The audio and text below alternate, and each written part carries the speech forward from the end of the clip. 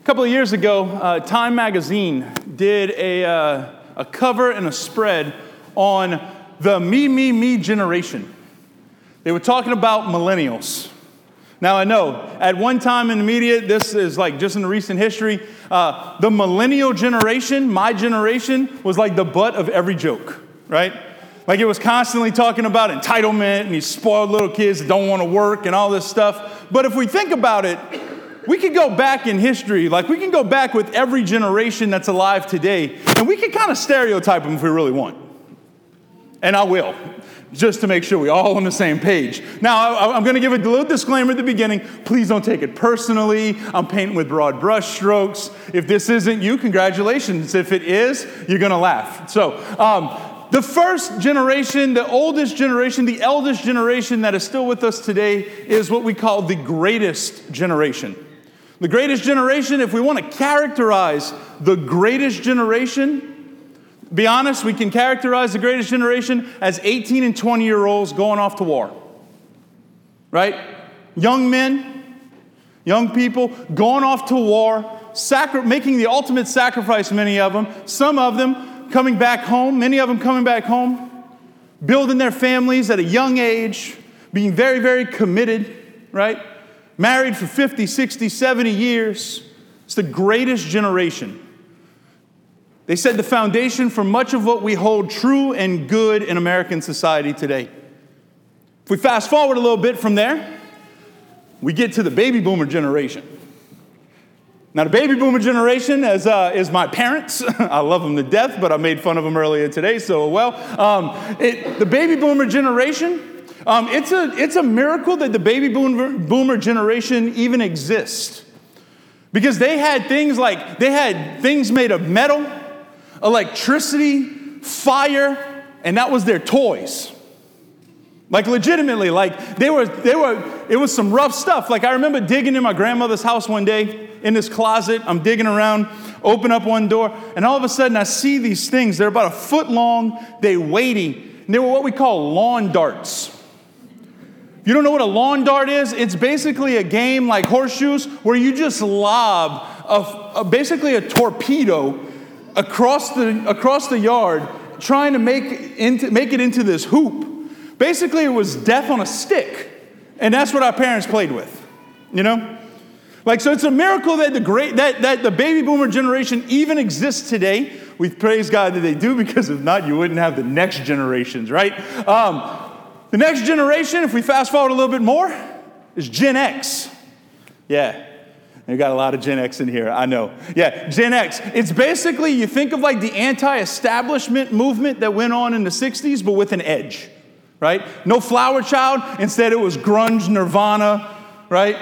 Beavis and Butthead, right? Little MTV. Like, if we have to put a caricature together to claim Gen X, it's MTV.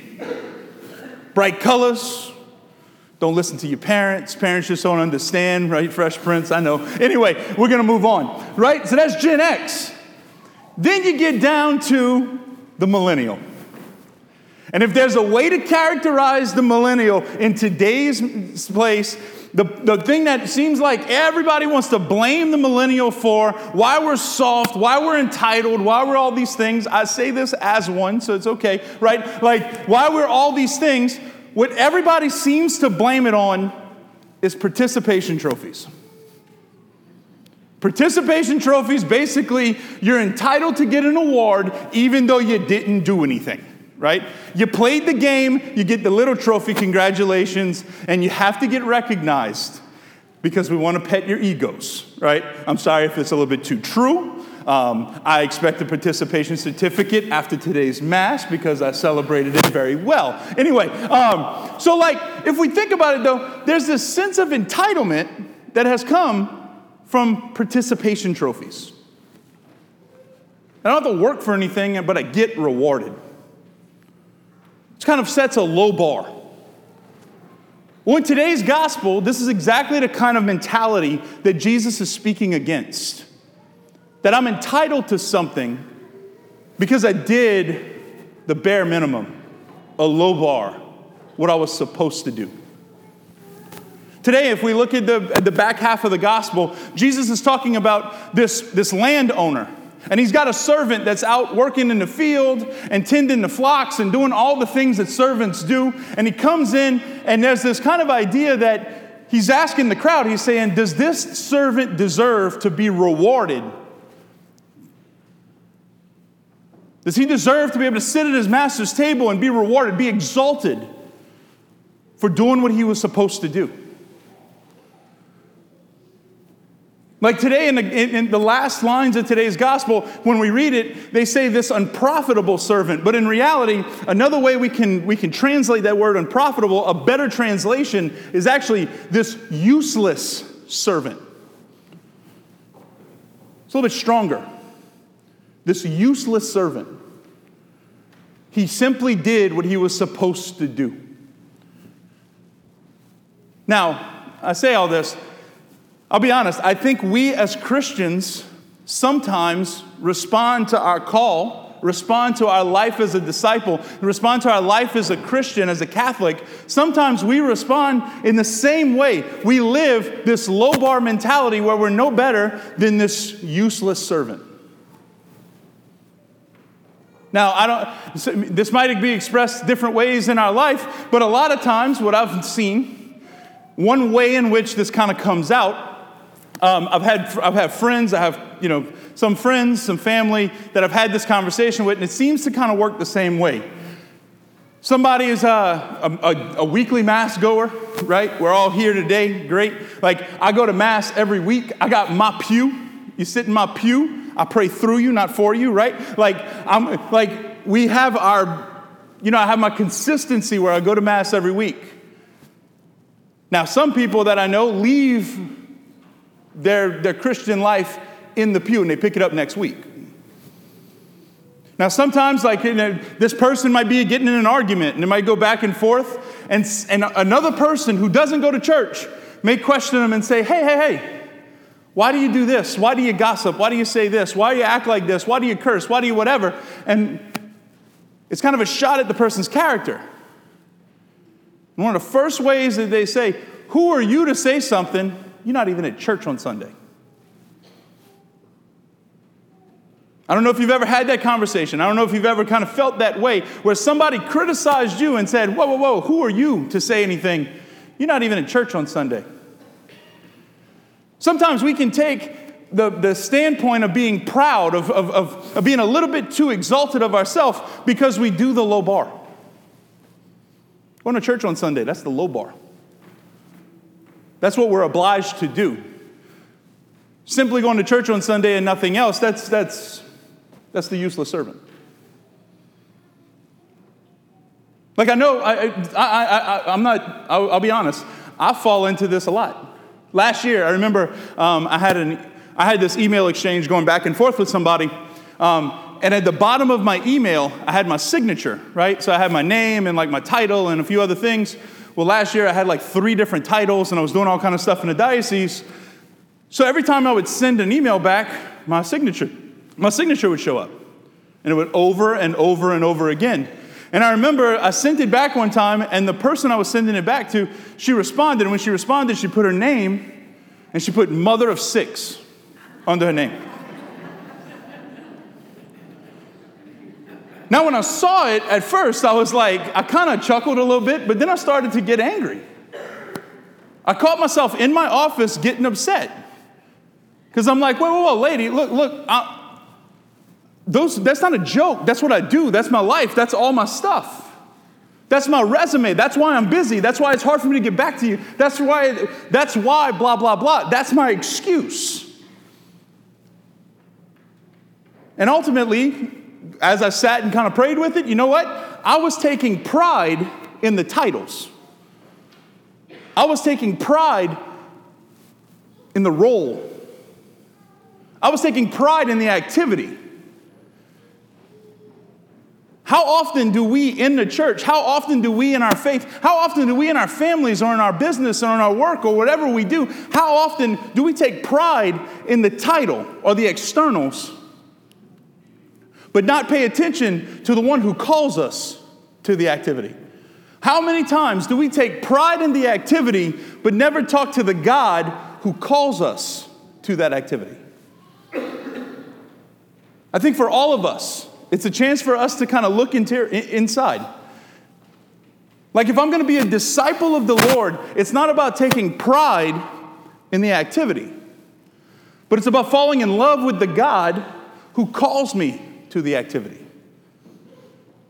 Right? When we fall in love with the God who calls us to the activity, that's not living a life of the useless servant. When we fall in love with the God who calls us beyond ourselves, beyond just the bare minimum, we start to look and pray and act like a disciple. We start to go out. We don't leave our faith in church on Sunday. It becomes who we are. It becomes a part of us. So I ask a question very simply, and I want an answer. Do you want to be a disciple of Jesus? Okay, that was weak. Do you want to be a disciple of Jesus? Okay, so you want to be a disciple of Jesus. The church does three things. Three things. The church is part of the church's mission. And if we're going to be a disciple of Jesus, if we're not going to live as the useless servant, as just doing the obligations, if we're going to live as disciples of Jesus, let's take those three missions of the church for ourselves. The first, worship. We worship God. Well, first step, you're here. Thank you. Like first steps, we've made it to Mass. Good. As a community, we come together and we celebrate the sacraments. We receive Jesus, body, blood, soul, and divinity in the Mass. Amen.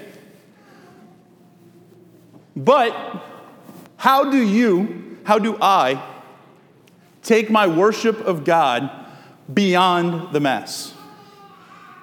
The challenge for this week, you want to be a disciple of Jesus. You want to live your life as a follower of Christ, not with a bare minimum mentality. 30 minutes.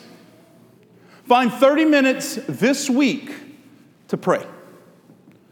Find 30 minutes this week to stretch yourself and to pray before our Lord, to offer worship before our Lord. We want not a bare minimum existence, right? We don't want to live as a useless servant. 30 minutes. If you can't find 30 minutes, then we have to have a whole nother conversation, because at some point you gave up living a life of reality, because life is a little bit too busy for you. 30 minutes.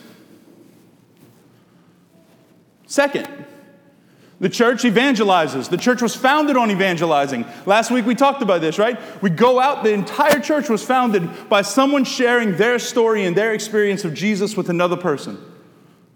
So this week, find one person in your life that you can share your experience of the faith with. Find one person in your life that you could share your experience of the faith with who you wouldn't normally talk about that with. So, for example, I could go talk to my 94-year-old grandmother, who I love dearly, who's homebound and can't hear a thing. Never missed a day of Mass in her life until she got sick. Been rolling those beads as long as she can remember. I could talk to her about the faith. But that's easy. That's a cop-out. That's like for Lent giving up broccoli when you don't eat broccoli. That don't make sense, right? So how are you going to stretch yourself in evangelizing? How are you going to talk to somebody who it might be hard, might be awkward to share your faith with? Who is it in your life that you know needs to hear Jesus' message that might be in your family and your workplace, who you wouldn't normally talk to about that stuff? So that's the second thing this week. And the final thing this week, we care for the poor. As a church, we care for the poor. As a church, we give. We sacrifice of ourselves for those who are less fortunate than us.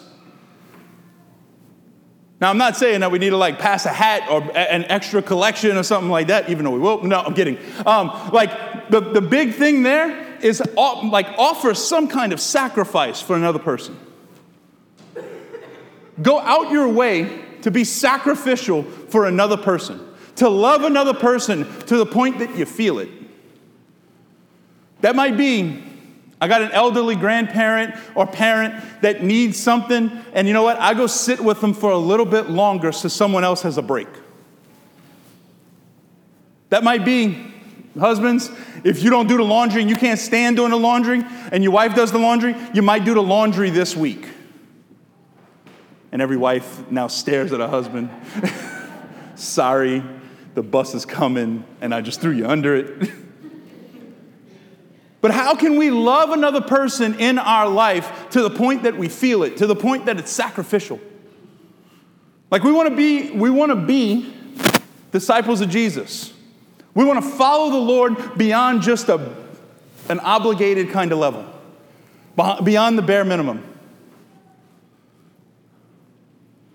Pray this week, 30 minutes. Sacrifice for someone this week. Evangelize someone this week. Go beyond yourself and bring the faith with you out this church this week. Because God calls us to himself today. He feeds us with his body and blood. He gives us his Holy Spirit. And then he sends us out the last words of the Mass. If we do that, if we're compelled by love and go out, we become more than just a useless servant who's just doing what's obligated of him. May our love, may our faith send us out. May our hope speak a prophetic message to a world that needs it. May we all be more than just a useless servant.